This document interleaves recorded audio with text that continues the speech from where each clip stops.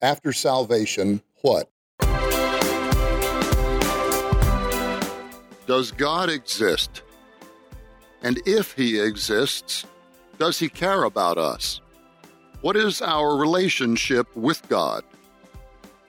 In the next few minutes, I'm going to present an excerpt from a book by R.B. Thieme Jr. titled The Plan of God. In this book, these questions will be addressed for your consideration. And now, the plan of God. 6 propositions. This is the beginning of a basic study course. Our textbook will be the Bible. God does not reveal his plan to us today through visions, voices, dreams, or any form of direct revelation as he did to the Old Testament prophets and the New Testament apostles. The Scripture is our only source of information about God's plan. All of God's revealed truth or doctrine is found in the Bible. So familiarize yourself with the Scripture using Hebrews chapter 4, verse 12 as an example. This is an easy task since both the Old and New Testaments are divided into streets and houses. Hebrews is the street. The house number is 412, chapter 4, verse 12. Hebrews is found in the New Testament. If necessary, look up the street location in the index. You should not be embarrassed by doing so. Now, before we begin our study, we should examine 6 introductory propositions about God. We're not seeking to prove them, simply to state them. These propositions are prerequisite to an understanding of the plan of God. Proposition 1, God exists. The assumption that God exists is the foundation for this study. Whether or not you think God exists is not a concern at the moment. What should concern you is maintaining logical and clear thought. If you say there is no God, you're being arbitrary and foolish. A logical statement might be, on the basis of rationalism or empiricism, God does not exist. But if you dogmatically say, I do not believe God exists, you demonstrate inconsistent thinking. If you truly do not think God exists, at least express the concept by making a statement that shows you are a logical thinker. There are 3 basic systems of human perception. Rationalism determines reality through reason. Empiricism determines reality through what you see, touch, taste, hear, and smell. Faith determines reality through confidence in the authority or veracity of someone. At some time during your life, you rely on all 3 systems of perception, but the system on which you rely the most will affect your grasp of reality. Now, when I say God exists, I mean I believe by faith that he has always existed, not as a figment of my imagination, but as a person who has no beginning or end. You may ask, who is God? What is God? These questions can be answered because God has revealed himself. Proposition 2, God reveals himself. If God exists, all-powerful and sovereign, then it follows that God had something to do with our being here. If God created man, logically, he should reveal himself to mankind. If God has always existed and he created mankind, then it follows that he will reveal himself to mankind, and he must reveal himself in a way that man can understand. Proposition 3, God makes sense. If you continue with this study, you will learn that God reveals himself to us in a way that makes sense. I'm going to add something to this proposition. God makes organized sense because God is totally organized. And God's organized sense is presented in the form of a plan that we can understand. Proposition 4, God has a plan. God not only has a plan, but his plan is perfect, and his plan includes you. Proposition 5 then shifts from God to you. Proposition 5, you are the object of God's plan. If you can say, I am a person, I am a human being, I belong to the human race, then you can say, God has a personal plan for me. That's why you are here on this earth. Here's the point. If there is a God, if he has revealed himself, if he makes sense, if he has a perfect plan, and if he has a perfect plan for every human being, including you, then you owe God a hearing. Proposition 6, you owe God a hearing. I want you to notice the word hearing. Nothing is required of you except an open mind. There are no gimmicks. I only want to give you information God has provided through the Bible. All you need to do is listen to what God says through his word. You have nothing in this world to give to God except a hearing. Whether or not you listen is strictly your choice. This may be quite different from what you expected, particularly if you have been exposed to religion. Religion is man's attempt to gain a relationship with God or the approbation of God by man's own works. Religion obscures the plan of God and deceives the human race. Religion was designed by Satan to make you antagonistic toward the biblical plan of God. Notice I said religion, not Christianity. Biblical Christianity asserts that only the work of God through Jesus Christ provides the means of salvation and an eternal relationship with God.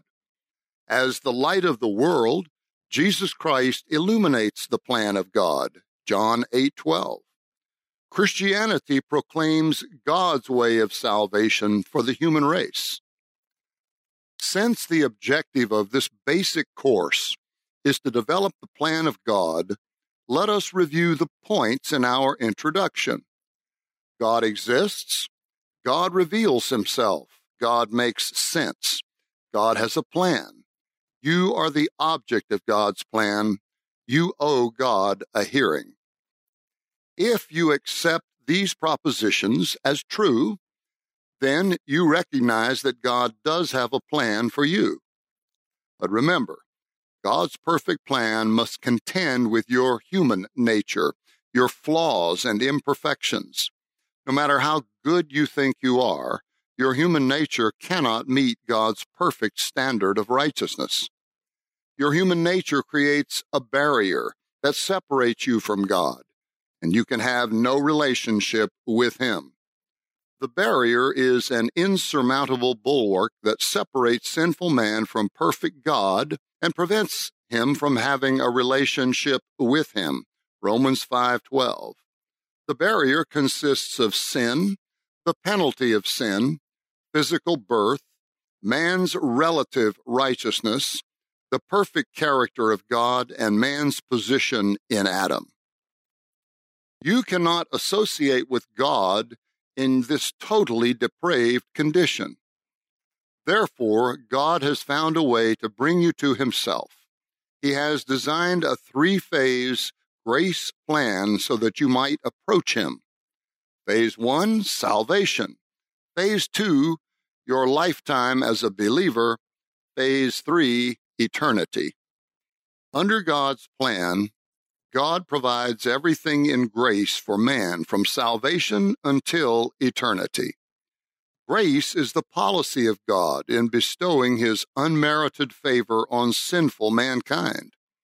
There is nothing mankind can do to earn the grace of God. Grace is all that God is free to do for mankind based on the saving work of Jesus Christ on the cross. Isaiah chapter 30, verse 18. Phase 1, salvation. God's plan for your life begins at the cross. The cross is the key to the plan of salvation. When Jesus Christ hung on the cross between heaven and earth, he was judged for every sin in the human race, past, present, and future. John 3:16, John 3:36, 2 Corinthians 5:21. He became the substitute for our guilt. He received the penalty of sin for us. He himself bore our sins in his body on the cross. 1 Peter 2:24a. Any member of the human race can be saved and have an eternal relationship with God simply by believing in Jesus Christ as Savior. Acts 16:31b says, "Believe on the Lord Jesus Christ, and you shall be saved." Acts 4:12, "And there is salvation in no one else, for there is no other name under heaven that has been given among men by which we must be saved." And then John 1:12, "But as many as received him, to them he gave the right to become children of God, even to those who believe in his name." The first phase of God's plan reconciles the total depravity of human nature with his holiness, a word that refers to his perfect righteousness and justice. When teaching a basic theology course, I usually begin by exploring the character of God, his divine essence. However, this time I will begin with a study of your essence, so that you will know why God had to solve the problem of the barrier that exists between you and him. The essence of mankind.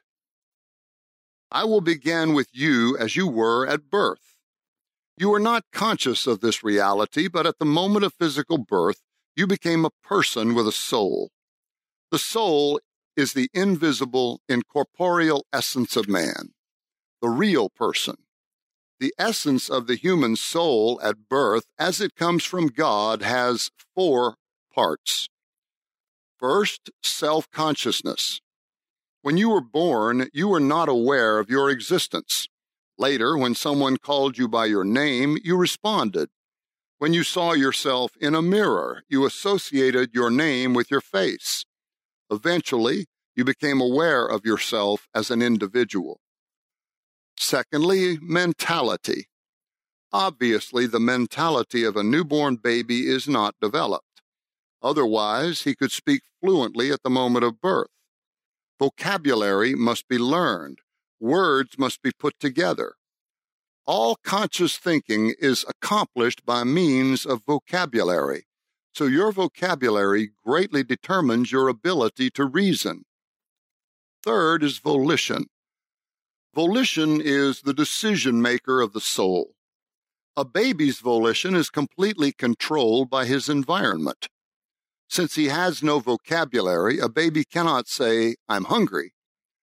All he can do is open his mouth and cry.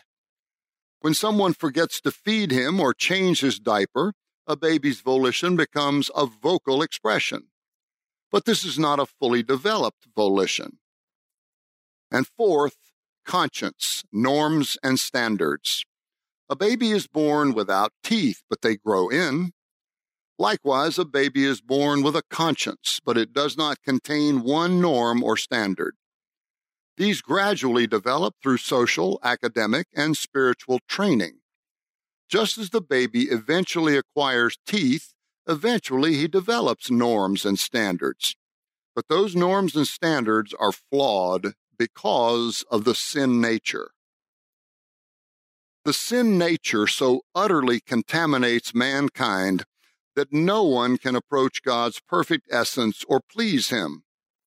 Although not a part of the soul, the sin nature is the center of rebellion toward God, the source of temptation to disobey God.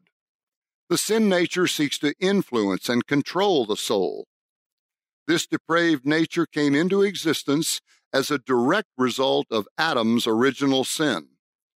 Romans 5:12 tells us, "Therefore, just as through one man, Adam, sin, or the sin nature, entered into the world, and spiritual death through sin, and so death spread to all men because all sinned." The sin nature resides in the cell structure of the body and is passed genetically by procreation from Adam to the rest of the human race. Romans 6:6, 7:5, and 18. With the exception of Jesus Christ, every person is born with a sin nature. I was born with one. You were born with one.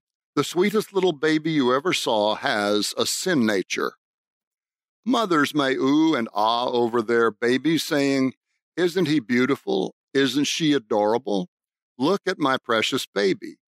But do you know God's attitude toward babies? I'm going to shock you. Babies are unacceptable to the perfection of God. We look at the physical appearance of a baby, but God's righteousness sees the sin nature. So no matter how many people admire the beauty and innocence of a baby, remember, only one baby has ever been beautiful to God, Jesus Christ. The reason God found Jesus Christ beautiful, but all other babies less than attractive, is not because of how they look. Babies are unacceptable to God because they are born spiritually dead, separated from God. Jesus Christ was the only baby ever born without a sin nature and was therefore perfectly acceptable to God. Let us look at babies from God's viewpoint. I was born spiritually dead. You were born spiritually dead. With the exception of Christ, every person who has ever come or who ever will come into the human race is born with a sin nature and spiritually dead. Some people have the erroneous idea that the first time you sin personally, you die spiritually. Not true. Even though you are born physically alive, at the same instant you are born spiritually dead. God does not condemn you for acts of personal sin. His attitude is not based on what you do, because as a newborn baby you have done nothing good or bad. God's attitude is based upon the fact that your physical body is contaminated by the sin nature and you are spiritually dead. As you develop physically and mentally, you begin to commit acts of personal sin. The first words you may say are mama or dada. Eventually, you will say, no, I won't. This is your volition responding to your sin nature. Every sin nature has many facets and produces extremes of both good and bad. Therefore, in order to understand yourself, you must understand your sin nature. Thank you for listening. If you would like to receive the Plan of God in print or ebook form free of charge, you may contact RB Theme Junior Bible Ministries at 713-621-3740 or at rbtheme.org. That's rbthime.org.